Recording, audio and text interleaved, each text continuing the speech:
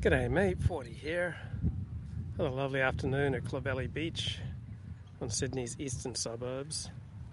And if you were to look at the grand sweep of my body of thought, right, you would notice a profound change over the past 8 years towards more evolutionary explanations for how the world works. So, prior to 2012, I think I relied on Dennis Prager's presentation of ethical monotheism, my rudimentary understanding of Judaism, to largely inform my understanding about how the world worked. But after reading a lot of Steve Sailer and Kevin MacDonald and the biological right wing, I've increasingly moved towards evolutionary explanations for how the world works. And I think we were evolutionarily designed to eat meat. Now, I can't do it. 56 years of being a vegetarian, I'm not going to change that overnight. It wouldn't be very easy.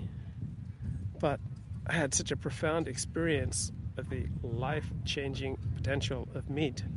About 18 months ago, I started taking beef organ capsules. And about a year prior to that, it was reading Nathan Kofnas. He wrote a couple of articles, academic papers on the dangers of the vegetarian diet, how raising your kids vegetarian makes them less popular than child molesters. Maybe that's an exaggeration, maybe it was just homosexuals. And I got to meet Nathan Kofnas, and he talked about all the health problems he had in his early 20s when he went vegan, and how all those health problems went away when he started eating steak again. And he grew an inch at age 27 after he started eating steak every day. And I was intellectually convinced by Nathan Kofnas on the topic of vegetarianism, just as I was intellectually convinced by Nathan Kofnas on his critique of Kevin MacDonald's Culture of Critique. I find Nathan Kofnas an impressive scholar. He's got a very tight Twitter game. And I just got my life back at age 55. And I just started popping 6 beef organ capsules every day. And I got a whole new level of vitality. And I realized that I had had 55 years of poor health because of the crazy vegetarian diet I was raised with. So I was raised a Seventh-day Adventist. Seventh-day Adventists believe in quote-unquote health reform.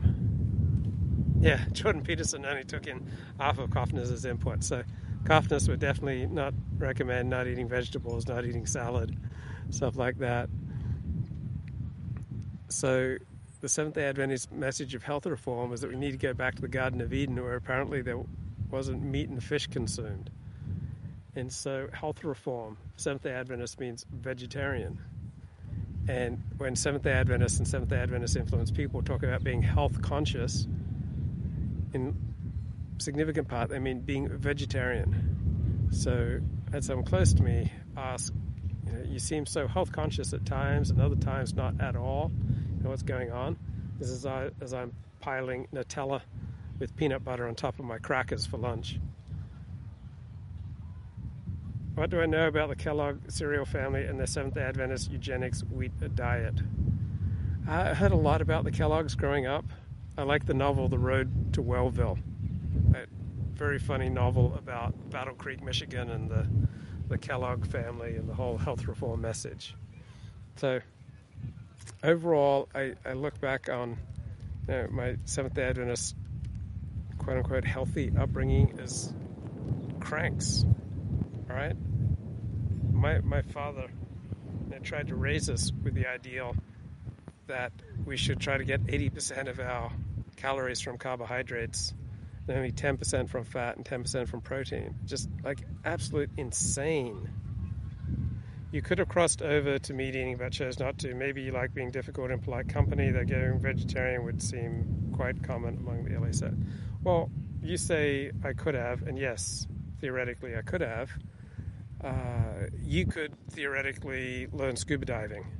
Or I don't know what your phobias are, right? But if you don't eat meat for the first 20, 30 years of life, very, very difficult to change over. Some people are able to do it without much problem. Other people find it very difficult. Like, I don't know what your weak points are. I don't know where you're vulnerable. Like, maybe you would feel very ill at ease being half a mile out to sea.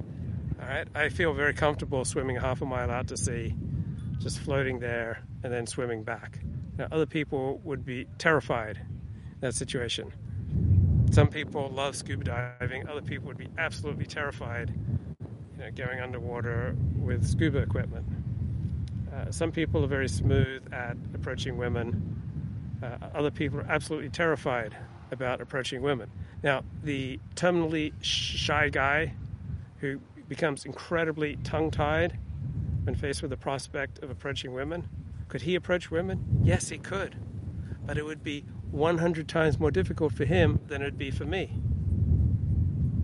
So, by life experience, we get shaped in different directions. I never consciously chose to stay a vegetarian.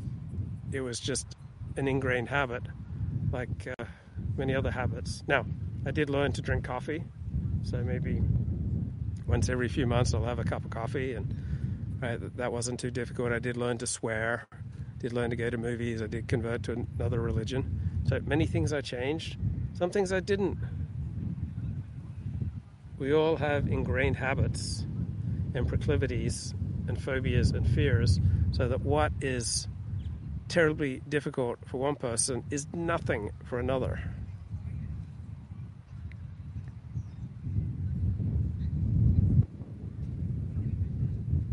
So, just reflecting on how the health-conscious attitude that I was raised with, how anti-healthy it was, how insane it was, and how devastating it was. I mean, Kovnes makes some pretty strong points about how it retards mental development, leads to all sorts of health problems and social problems. It's a huge handicap when you raise your kids as vegetarian. Fair enough, I merely object to the blame your parents rhetoric. There's no blame here. Like, do I blame myself for being a porn addict? No, I don't blame myself. I didn't choose to be a porn addict. I didn't choose to be a love addict. I didn't choose to be a sex addict. I didn't choose to be a debtor or an under-earner or whatever my other emotional compulsions are. My dad did not choose to crush my life by raising me with a vegetarian diet. My dad did the very best he could with the tools he had at his disposal. And guess what? I did the best I could. If I'd known at age 12, 15, 18, 21, 25, 30, 37, 46, 52, that I could get my life back by eating meat, don't you think I would have absolutely forced myself to eat meat? I would have. Would you have been more or less addicted to porn on a meat-based diet? Well, I think a lot of addictions, at least in my experience of addiction, are substantially situation dependent. So if my life is going well, right, I'm much less vulnerable to my destructive emotional compulsions. So I like the definition of addiction as when you feel compelled to participate in your own destruction. So when my life is thriving, I rarely feel compelled to participate in my own destruction. So when you combine poor health and the isolation, low social status, diminished opportunities that go along with it, then you're placing someone in a much more vulnerable position where they're going to reach out for a quick fix for their feelings of failure and frustration. So yeah, whether you're in thriving health or poor health, whether you're thriving socially or struggling socially, if you're thriving economically or struggling economically, that will probably play a role for many people in how vulnerable they become to addictions or destructive compulsions.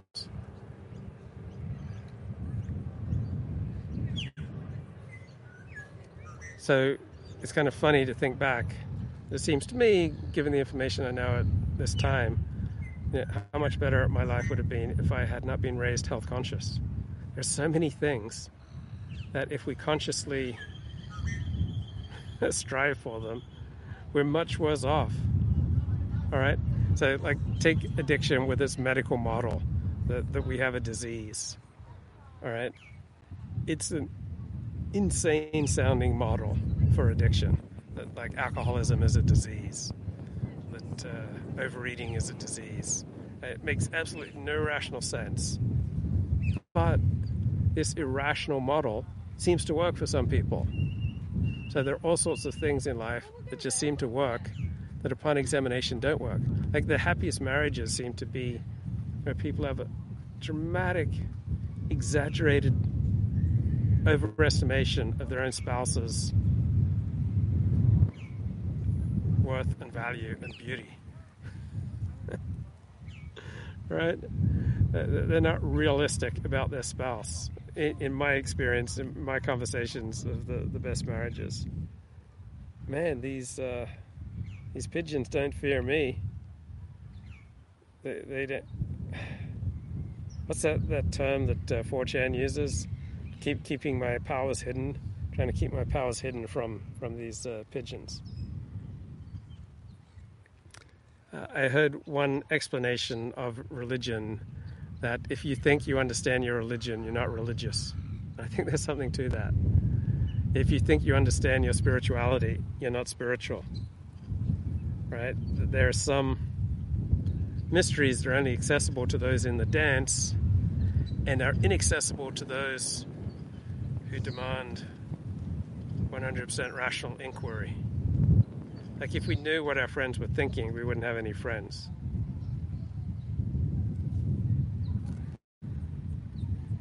I had some brilliant notes jotted down, but this is where I love to go swimming there. In that Clovelly Reservoir, you find the groypers. The party comes back in. Okay, I'll play a little Stephen Kotkin. So what do you need in 12 Steps is a higher power of your misunderstanding. Yes. I think, or a humility that it's beyond your understanding. I think that helps some people. Right? I think irrational, non-rational, even false beliefs frequently help people. Like I've always despised the medical model for addiction. That we're not bad people getting better, we're sick people getting well. I always despised that. I always thought it was irrational. It just works for a lot of people, even though it makes absolutely no sense. I've been listening to a lot of Harvey Asher, like the 12-step Sexaholics Anonymous dude. And he talks about how prayer can block you from God. Our rationality can block you from God. Like you might think that you might think you have a rational understanding of things. But if you can explain the spiritual process or your religious process, maybe you're not really spiritual or religious. What do I think about seed oils? I don't have any opinion on seed oils. Wow, AA doesn't work perfectly, but it works remarkably. Yeah, I like that. But I mean, I'd say the same thing for a ton of other things. This isn't a pro 12-step stream, but a lot of relationships, right? For instance, there are a lot of like plain blokes out there. Blokes just unimpressive when you look at them, when you interact with them, but they're just fair dinkum. They're just honest. They're honest to God. They're unpretentious. They're reliable. And so, on the face of it, they're not impressive, and you wonder, why is my sister with this man? Why is my friend marrying this guy? He doesn't seem that impressive. But there's just something about him that works, or works for your sister. And so too with religion, right? You can think there's a ton of like irrational, stupid, immoral, unethical, homophobic religion. It just seems to work for people.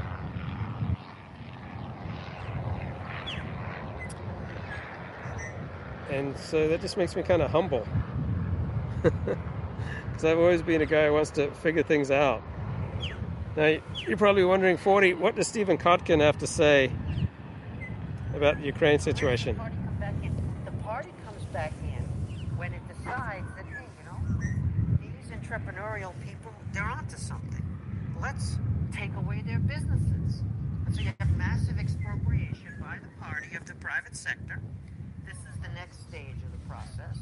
And they have land which they control. They don't actually own it. The state owns it, but they control it locally.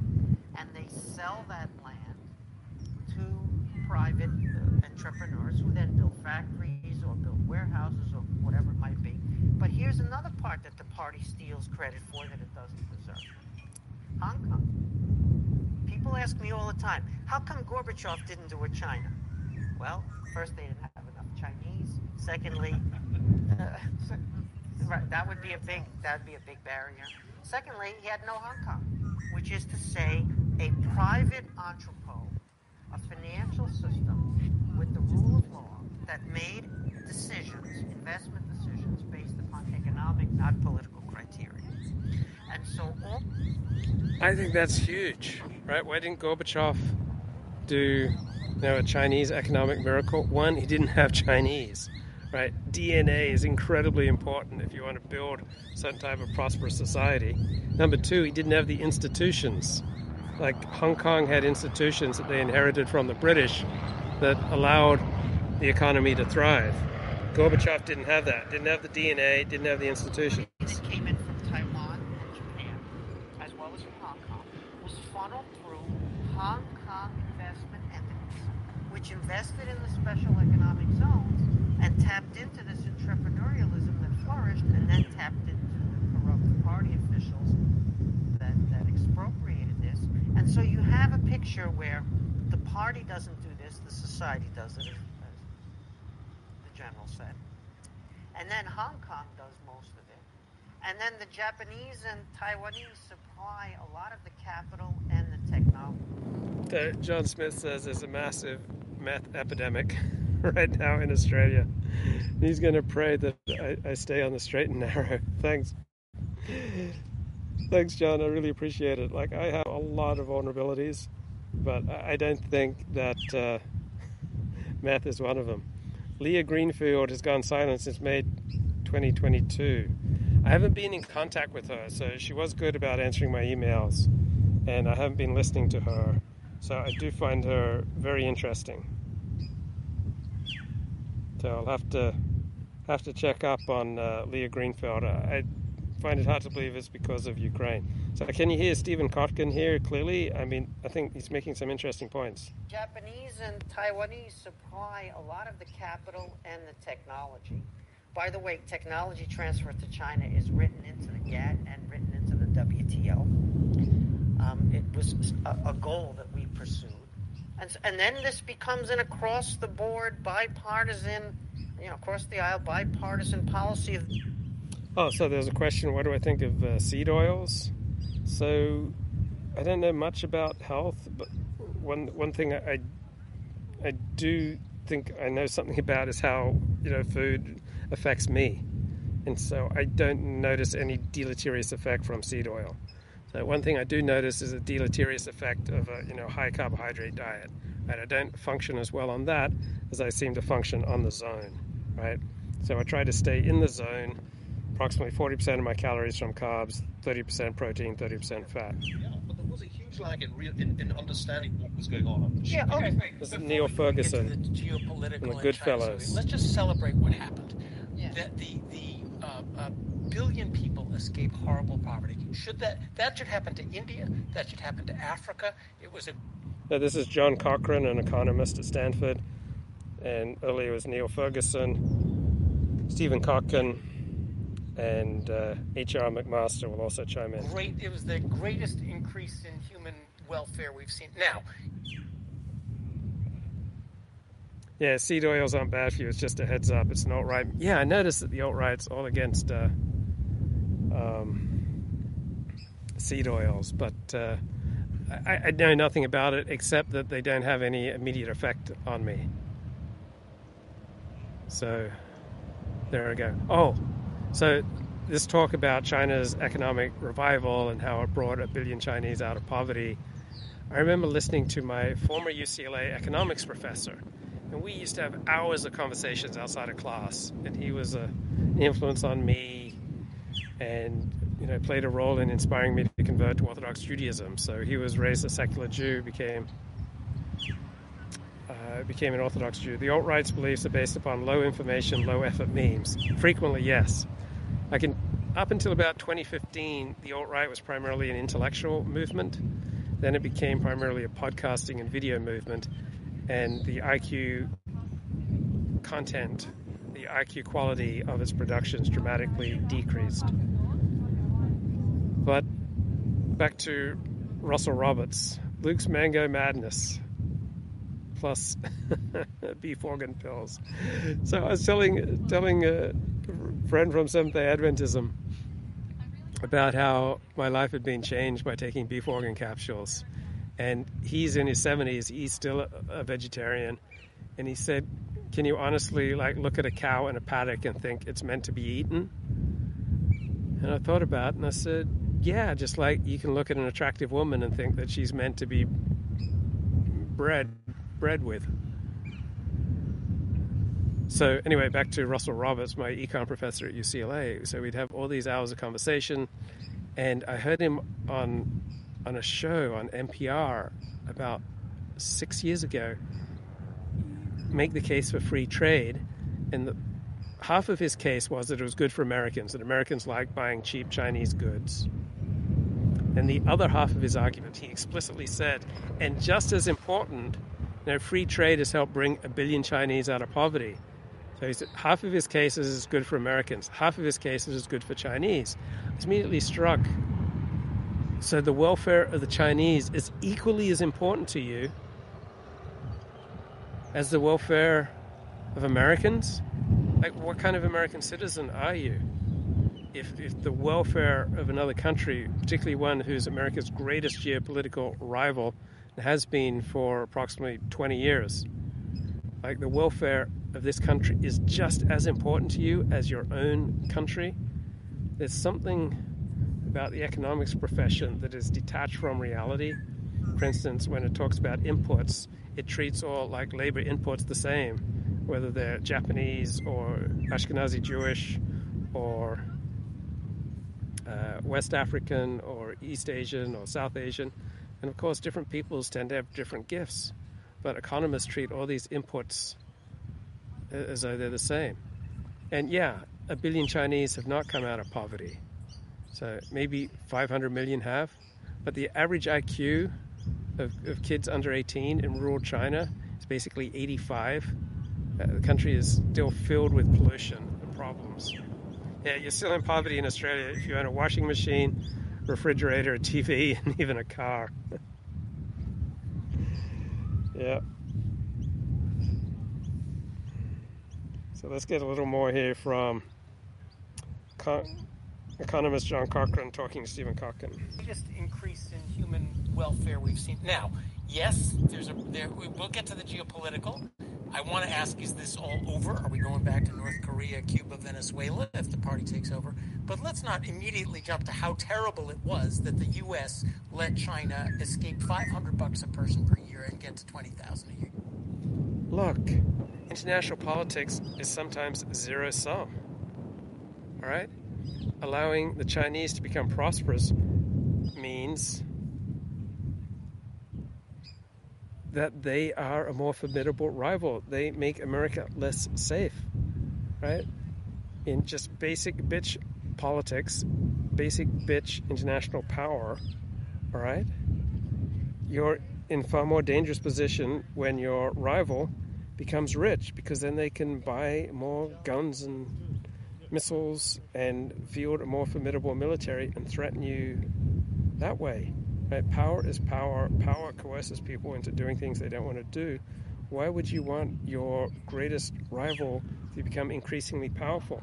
So John Cochrane here is an economist, and he's got the blindness of many economists. Doesn't understand the geopolitical consequences, what he's talking about. There are 1 billion people. There's no doubt that this is a miracle, and that millions and millions of lives got better as a result of this, and that Americans lost jobs and other Americans benefited from this. And then you could talk about Western Europe benefiting. You can talk about Japan benefiting. You can talk, if you know what you're talking about, like John Cochrane, the inflation effects or non-inflation effects, as the case might be. You can talk about all sorts of important, really world historical developments. There's no doubt about that. I would just reduce the billion to the 600 to 800 million, because there's at least 600 million and probably 800 million Chinese who are not part of the world economy.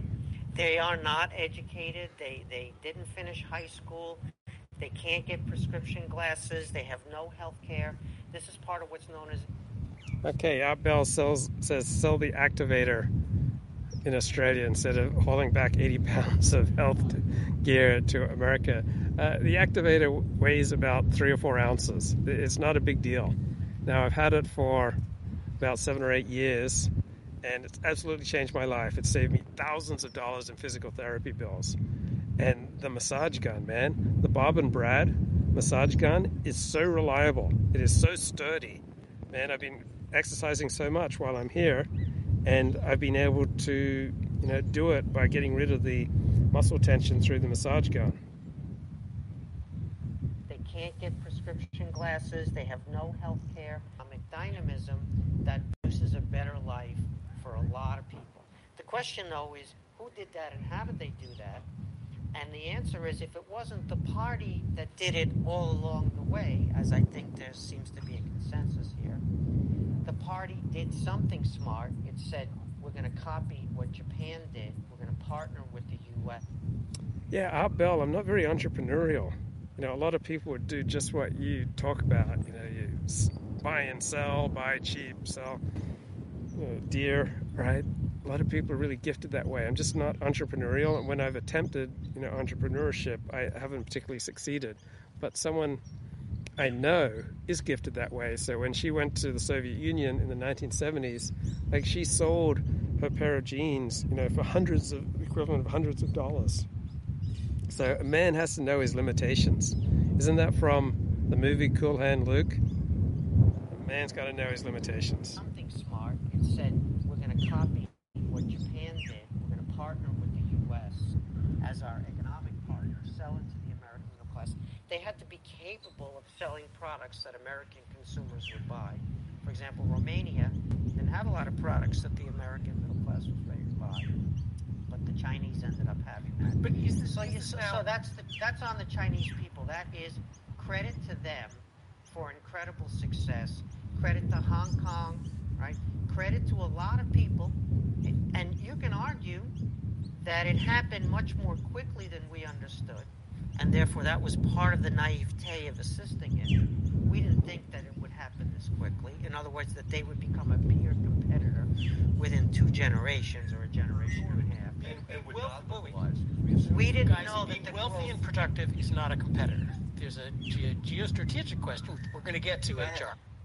Okay, how naive is this economist, all right, John Cochrane at Stanford, thinking that wealthy and productive is not a competitor? The wealthier, more productive the Japanese were during World War II, the more of a competitor, the more of a threat they were. The wealthier, more productive Germany was in World War I, World War II, the more of a threat it was to its enemies. I mean, how insane is this basic bitch economist about the reality of international power and power struggles and geostrategic interests? About competition, but simply being wealthy. The European Union is wealthy and productive, and that is not a competitor to the U.S. It's not a problem for us at all. Right.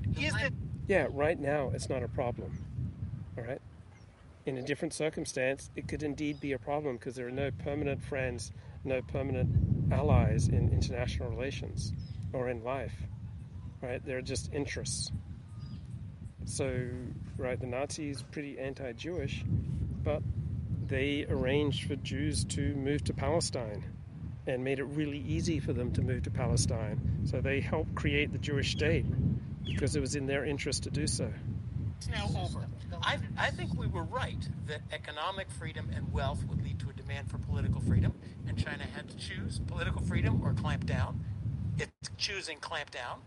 the party cannot stay in control of a free market economy. That's correct. Are we now headed to a disastrous decline? Can I tell one story just to amplify, I think, what might be a turning point? And Stephen, I don't think the party understands that the Chinese people should get credit for lifting 600 to 800 million people out of poverty. I think the party thinks they should get the credit. Yeah, sure. So they want more communist party, right? And more control. In the last meeting that we had in the Great Hall of the People during Donald Trump's visit there, during the day of meetings, and he was kind of tired already, but a little bit grumpy at the end of this last meeting. It was with Li Keqiang, and he couldn't understand, like, why am I meeting with Li Keqiang? Why am I meeting with the premier? I just met with Xi Jinping, but it was a formality, right? She's the nominal head of state. But Li Keqiang went into a long monologue, and in it he basically said, "We don't need you anymore." And he said, if you're lucky, you can transfer some more of your technology to us, but mainly you're going to sell us agricultural goods and energy, hydrocarbons. And that's going to be the role of the United States in the future. And of course, after which Donald Trump said, okay, thanks, stood up, and we just all laughed at it. So, but I thought that this meeting was important because, Li Keqiang. Yeah, there are Australia First gropers all around. Australia's not polarized like America, right? In Australia, there's this widespread belief that the government is on your side. The government works for you, that the government assists in making life more fair. And so cultural issues, which are creating explosive divisions between Americans, operate at about 10% of the American level of intensity here in Australia. And Australians are not at each other's throats over abortion or gay rights or tranny rights or what's being taught in schools. So politics is much less intense here. There really aren't particularly significant differences between the two major parties in Australia, right? You're just talking about various permutations on the neoliberal consensus. So the Margaret Thatcher revolution, it's still the dominant outlook in both Australian politics and British politics. Some pufters bombed the Australian Christian Lobby's office when we had the gay marriage referendum. Yeah, so when I say that cultural issues operate at 10% the intensity of America, doesn't mean they operate at 0%. It's just much less. So I haven't witnessed or overheard or seen any intense political arguments since I've been here. Like, the Australian Prime Minister is boring. The current Australian governing party, the Labor Party, is boring. No one's particularly exercised and upset about it. John Smith says because most Aussies are apathetic.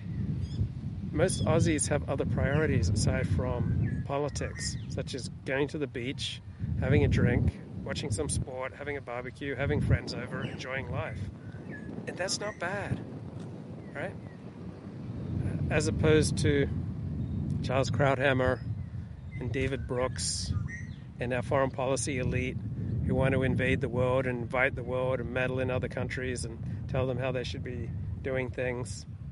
Between those two alternatives, much better to be obsessed with footy and going to the beach and having a barbie than being obsessed with invading the world. So back to H.R. McMaster, credible story. Was important because Li Keqiang was always seen, right, as sort of Western leaning and everything, was not really Western leaning. He was basically saying that period of partnering with the United States not necessary anymore. We're on our own now, and we're going to eclipse the United States as the preponderant power economically. And I think we'll look back and see that was the yes, Xi Jinping. Okay, John Smith, you say Australia's elite are demographically transforming society. So I looked at the Wikipedia entry, and Australia is still about an 80 to 85% Caucasian country. And then it's about a 15 to 18% Asian country. So Australia's thriving, and Sydney is filled with diversity, so there's less social cohesion, social trust in Sydney compared to other parts of Australia. and there's consequently less volunteering in Sydney compared to other parts of Australia. And yes, a diverse Sydney is a forecast of what's coming for Australia. But overall, the country's still working pretty well.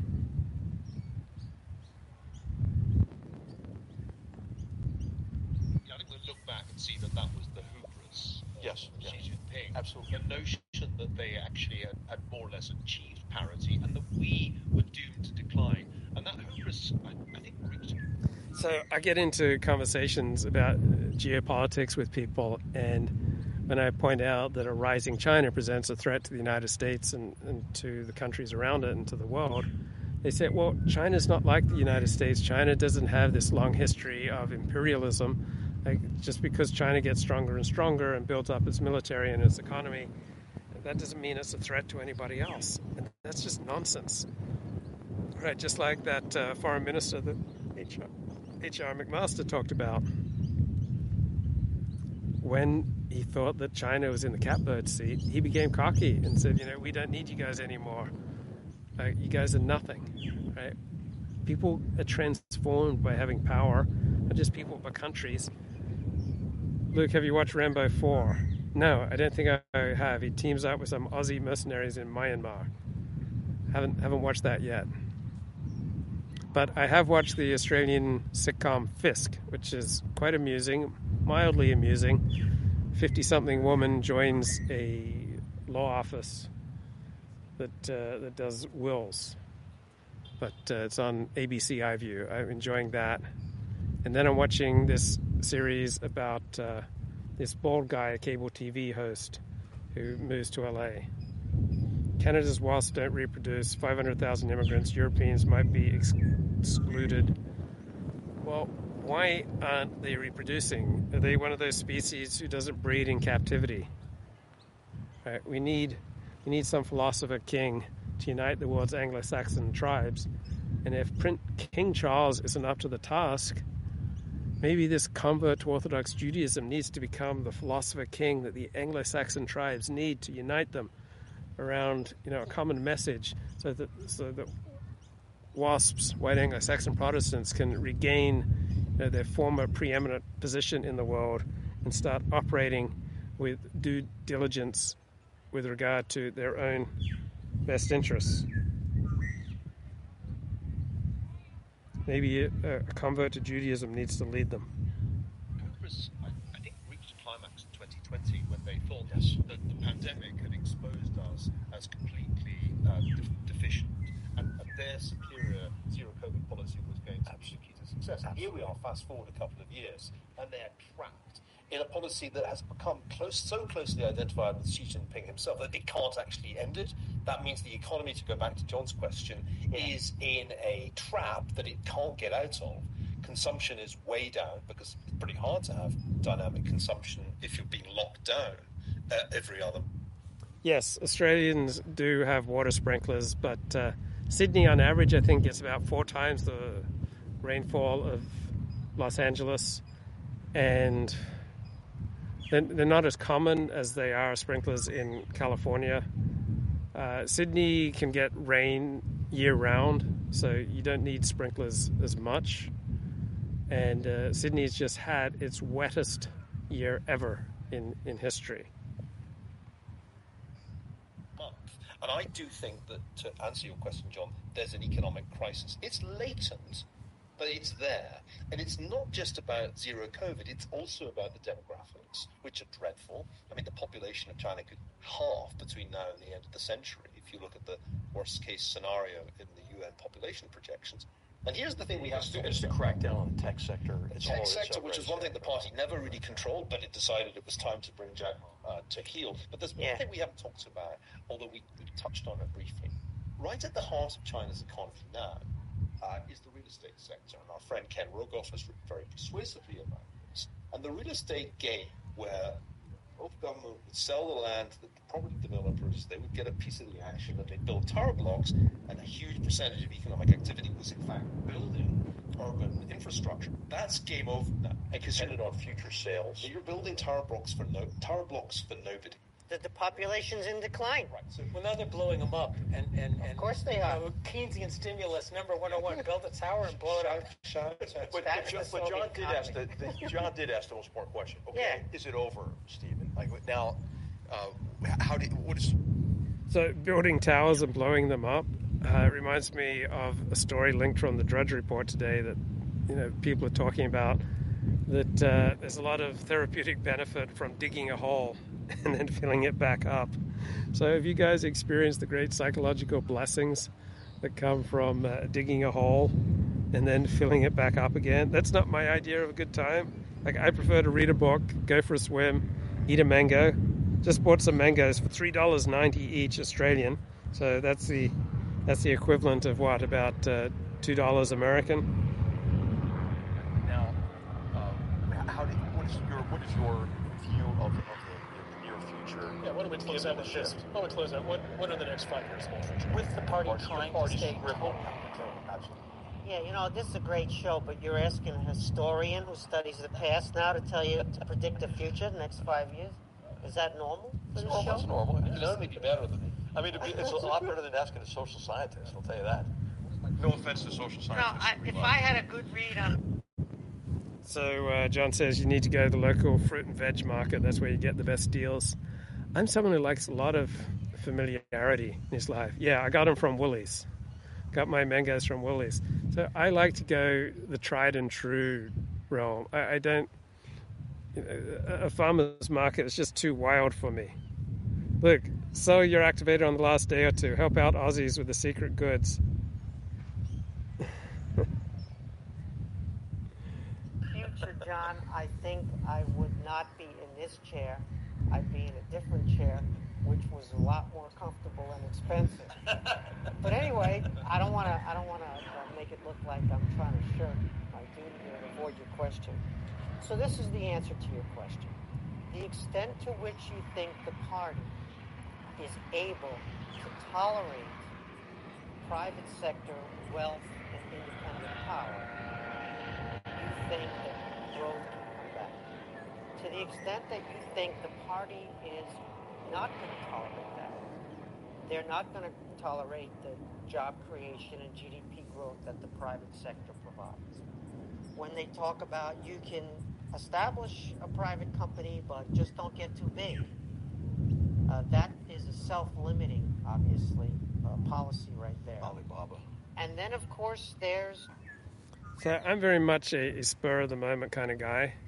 So I got up Wednesday morning and just one or two things fell into place. And then suddenly it occurred to me, I want to be back in Sydney.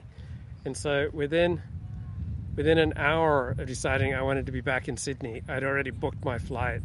And I just waited around on pins and needles for 3 hours to hear back from where I was going to stay, if that was kosher.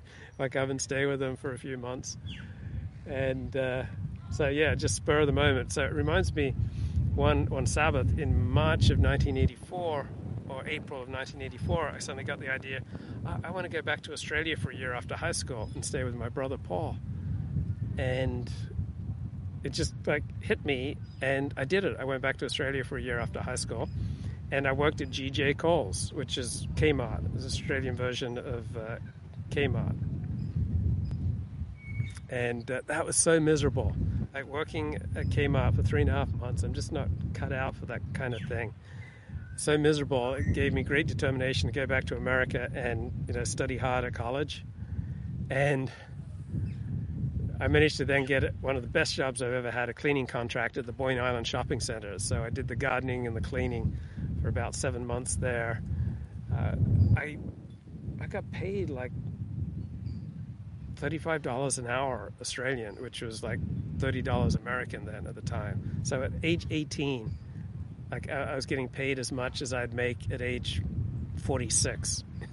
All right, at age 18 in Australia, just for cooking and gardening, right? I was getting paid as much as I'd earn between, say, age 44 and 50 in America.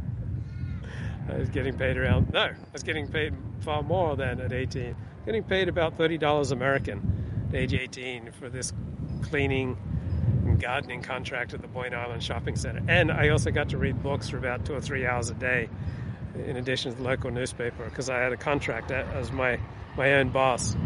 Then I went back to America, and I thought, no way I'd cut out for working at Kmart working in a grocery store. No way. I came back to America, and I thought I was serious. I was just pulling B grades at Sierra Community College. Then I worked a winter landscaping, and that was so miserable that after that, I got straight A's from then on. All right? And then I transferred to UCLA. It was a winter working landscaping that finally convinced me to get serious about my studies. So absolutely hated working at Kohl's and Kmart or any grocery store. That's not really my thing. And then, of course, there's the expropriation that continues. He fights corruption of the people he doesn't like and enables the people who are on his side, his favorites, to acquire property and wealth. So if you think that they need the private sector like oxygen, can't give it up, and will be compelled by reality to indulge it going forward, you could potentially be somewhat optimistic about the Chinese growth model. If, however, you're persuaded... Hey guys, I got a very delicate question. So I see a lot of women wearing very form-fitting tight shorts. I guess they're for workouts. And they're just completely tight across the crotch. And first of all, for women who have a paunch there, it's not a good look. So this is just my public service announcement, ladies. If you have a paunch, don't wear those skin tight, crotch emphasizing shorts. Is there a particular name? I asked people and they just said, it's just workout clothing. But is it just because I'm a sex addict? I just see these shorts that seem to be, so tight around the crotch. It just seems to... I've never dated a Latina woman. I've never dated a Hispanic woman. I've never dated a Mexican. I did go out once. I took one Mexican woman. She was doing a master's degree. She was very highly educated and beautiful. And she'd call me from a bathtub when she was taking a bath. And it was weird. All I could talk to her was about Mexican things. I just kept wanting to talk to her about everything Mexican because it just seemed so weird. I just couldn't imagine actually dating a Mexican, so I only dated her once. And though she was beautiful and smart and educated, I just couldn't handle dating a Latina. And of course she wasn't Jewish, and so who needs the aggro? So anyway, what's the name for workout clothing that's just so tight around the crotch that it just seems to emphasize every fold, every bump, every hillock? Am I a pervert? Am I a bad man? Do I keep noticing this? And why am I, looking? But it just my eyes just go, vroom. Why do women wear this clothing that is particularly tight and revealing around the crotch? And help me with questions of etiquette, what's the appropriate response? All right, so if you're wearing this kind of tight, revealing clothing around the crotch, are you crying out for compliments? So what would be the appropriate compliment? It's you've got a really svelte crotch, or your crotch is looking good today, or looking pretty juicy, or nice vagina. What's the appropriate compliment to give to women who wear this really tight workout gear around the crotch and then walk up and down the streets while I'm trying to study Torah, while I'm trying to think about Torah, while I'm trying to stay with my emotional sobriety? No, I haven't catcalled women. I'm 56 years of age. And I don't think I did. I didn't really do it when I was 18 because, one, I can't whistle. I don't know how to whistle. But, I need to know the proper etiquette. No, I'm in Los Angeles. My vote doesn't matter, right? What matters is that I study Torah and I stay emotionally sober and that I learn the proper etiquette. What's the proper compliment? Or are you just supposed to ignore it? Right? They're walking around flaunting their tight svelte crotches. And is the appropriate thing just to ignore it? I need to know. And if there's anyone who knows etiquette. It's the members of this channel who are some of the most refined people I've ever known. So tell me the proper etiquette. What's the right thing to say to a woman who's dressed this way? About the Chinese growth model. If, however, you're persuaded that the Leninist system is for real, Xi Jinping is for real, on top of that the system selects for certain leaders. It's not the personality of the leader per se, it's the kind of person that again and again gets to the top of these systems to, as it were, defend the system against these. And then if you want to talk about the larger strategic environment. So Media Hits wants to know why no one was commenting on the women doing squats while I was talking November 4. Well, the reason is that people come to this live stream for the profound ideas. People come here for the intellectual stimulation, not visceral physical stimulation. Like, people come here for the wit and the wisdom, for the emotional sobriety, for the moral uplift, all right?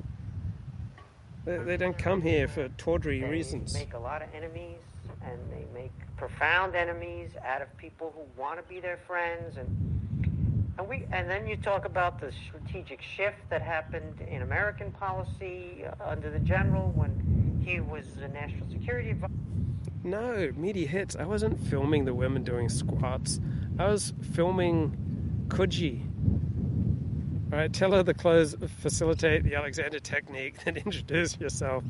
You'd like to be her Alexander teacher. Zero Hotties film. Luke serves up land whales early in this video. Thanks. Look, I was filming Kuji. I was filming Sydney. I was filming God's creation. I was filming nature. I was filming seagulls. I was filming a wholesome scene. I don't know why Media Hits has to take it into the gutter. I mean, that's just not what I'm about, bro.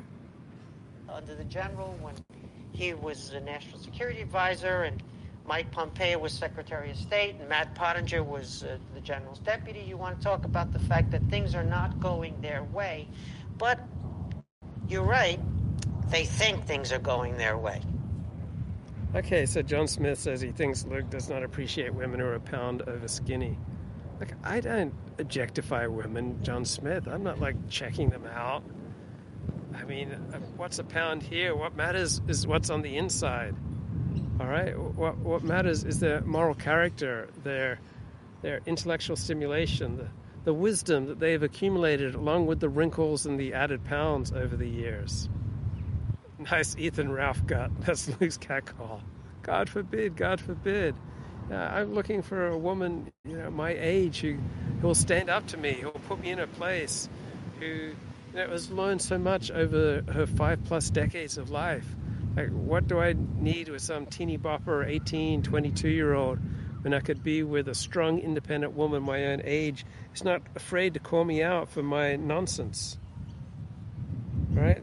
There's a lot of wisdom that comes with age, not just wrinkles. But you're right. They think things are going their way. And so that is potentially the most important answer to your question. But the Russians thought things were going their way for 70 years until all of a sudden they weren't. But my point being is that if they're persuaded that they're in the right by strangling the private sector and acting aggressively abroad, and that this is working for them, and if they're persuaded they're in the right, it's likely they'll continue those kind of policies, in which case the answer to your question is look over your portfolio one more time for China exposure. Okay, guys, look over your portfolio at least one more time for China exposure. I'm going to continue on with my walk to Bondi. That's where the Jews are.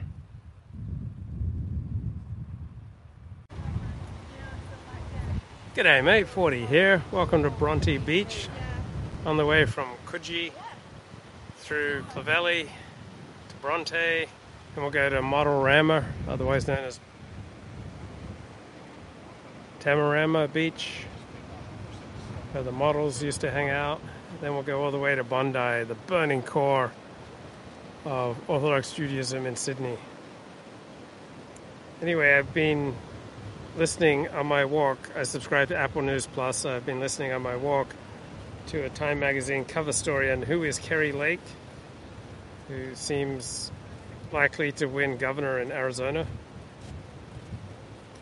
And the turning point in her life apparently was in December of 2020. She went to church. She started going to a new evangelical Christian church, a Bible church. Previously, she'd been Catholic.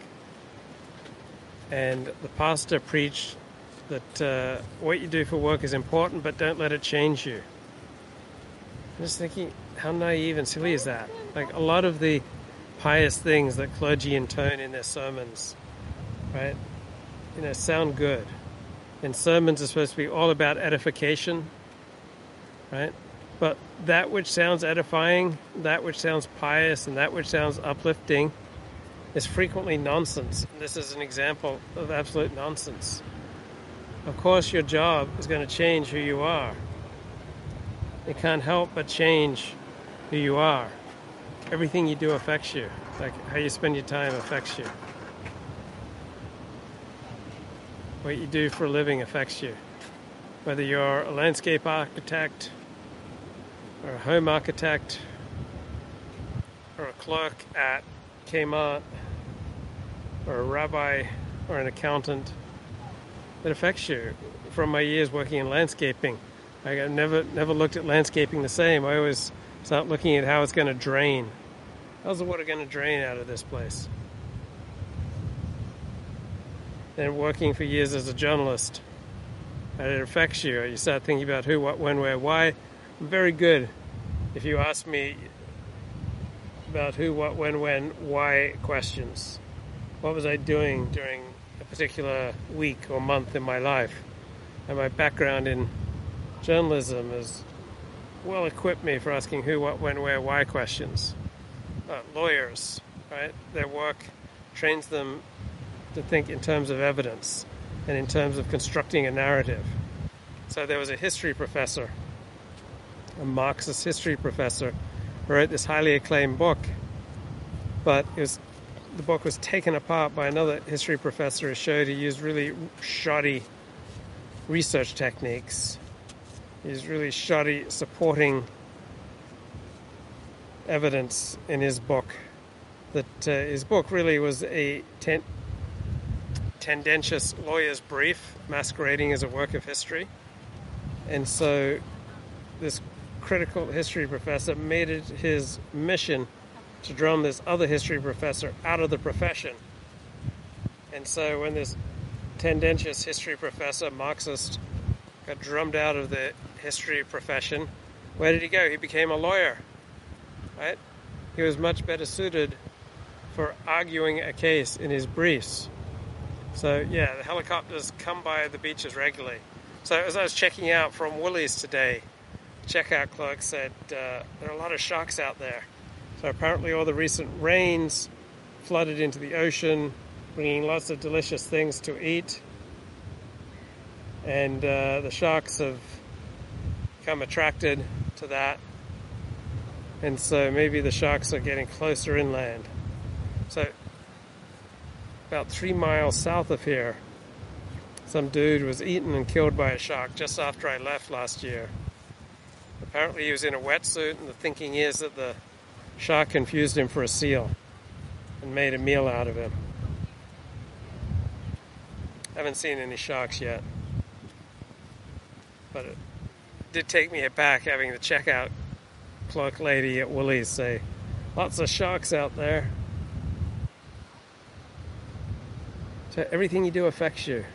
Like the news you watch, the YouTube streams you watch, the podcasts you listen to. So I hold that they affect you, but on the other hand, I don't hold by the conventional mainstream perspective of the zombie bite theory of information, that if you just get exposed to a particular podcast or a book or an article or a Twitter account, that's just going to turn you into a zombie. These accounts just going to get their fangs into you and infect you with their misinformation and radicalize you. No one gets radicalized without their consent, right? If you're buying into someone's social media lies, right? That's a consensual act. Wow, those 3 helicopters have just come by. I wonder what's going on. That's unusual. Normally you see about 1 helicopter every couple of hours. Now we've had 3 in 5 minutes. So yeah, if you're getting radicalized online, that's a consensual act. Getting radicalized by a book, all right? You read Kevin McDonald's Cultural Critique and you quit your $120,000 a year job like Patrick Little, right? That's consensual. You consented. The authorities have been alerted that Luke Ford is spreading misinformation online, and so they're sending out helicopters. So I don't buy the zombie bite theory of information. On the other hand, I don't believe that the online world is completely separate from the real world. And I don't believe that the things that you do and the things that you listen to should have no effect on you. Of course they're going to have an effect, right? A good way of getting a bead on who you are is to look at who your 3 closest friends are. It's going to provide a pretty good reflection of who you are. And what you listen to does affect you, but it doesn't transform you without your consent. So if someone in your life is continually telling you lies, you're consenting to that. You may not be cognizant of it, but we are evolutionarily designed to be extremely good at detecting and disarming when other people are trying to manipulate us. If we weren't good at detecting when other people try to manipulate us, we'd be dead. We wouldn't be alive as a species. Right? We are not evolutionarily adapted to be gullible. We did not evolve to be gullible. So it's extremely hard to manipulate other people. Well, it's extremely easy to fool yourself in any direction you want to go.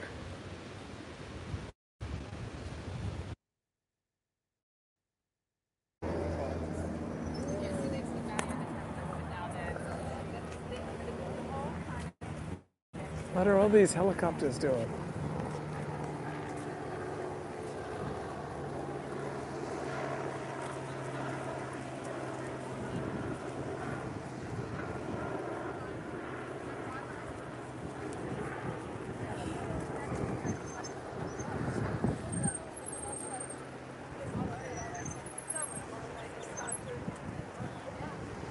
All these helicopters over Bondi, is it because I'm putting out misinformation?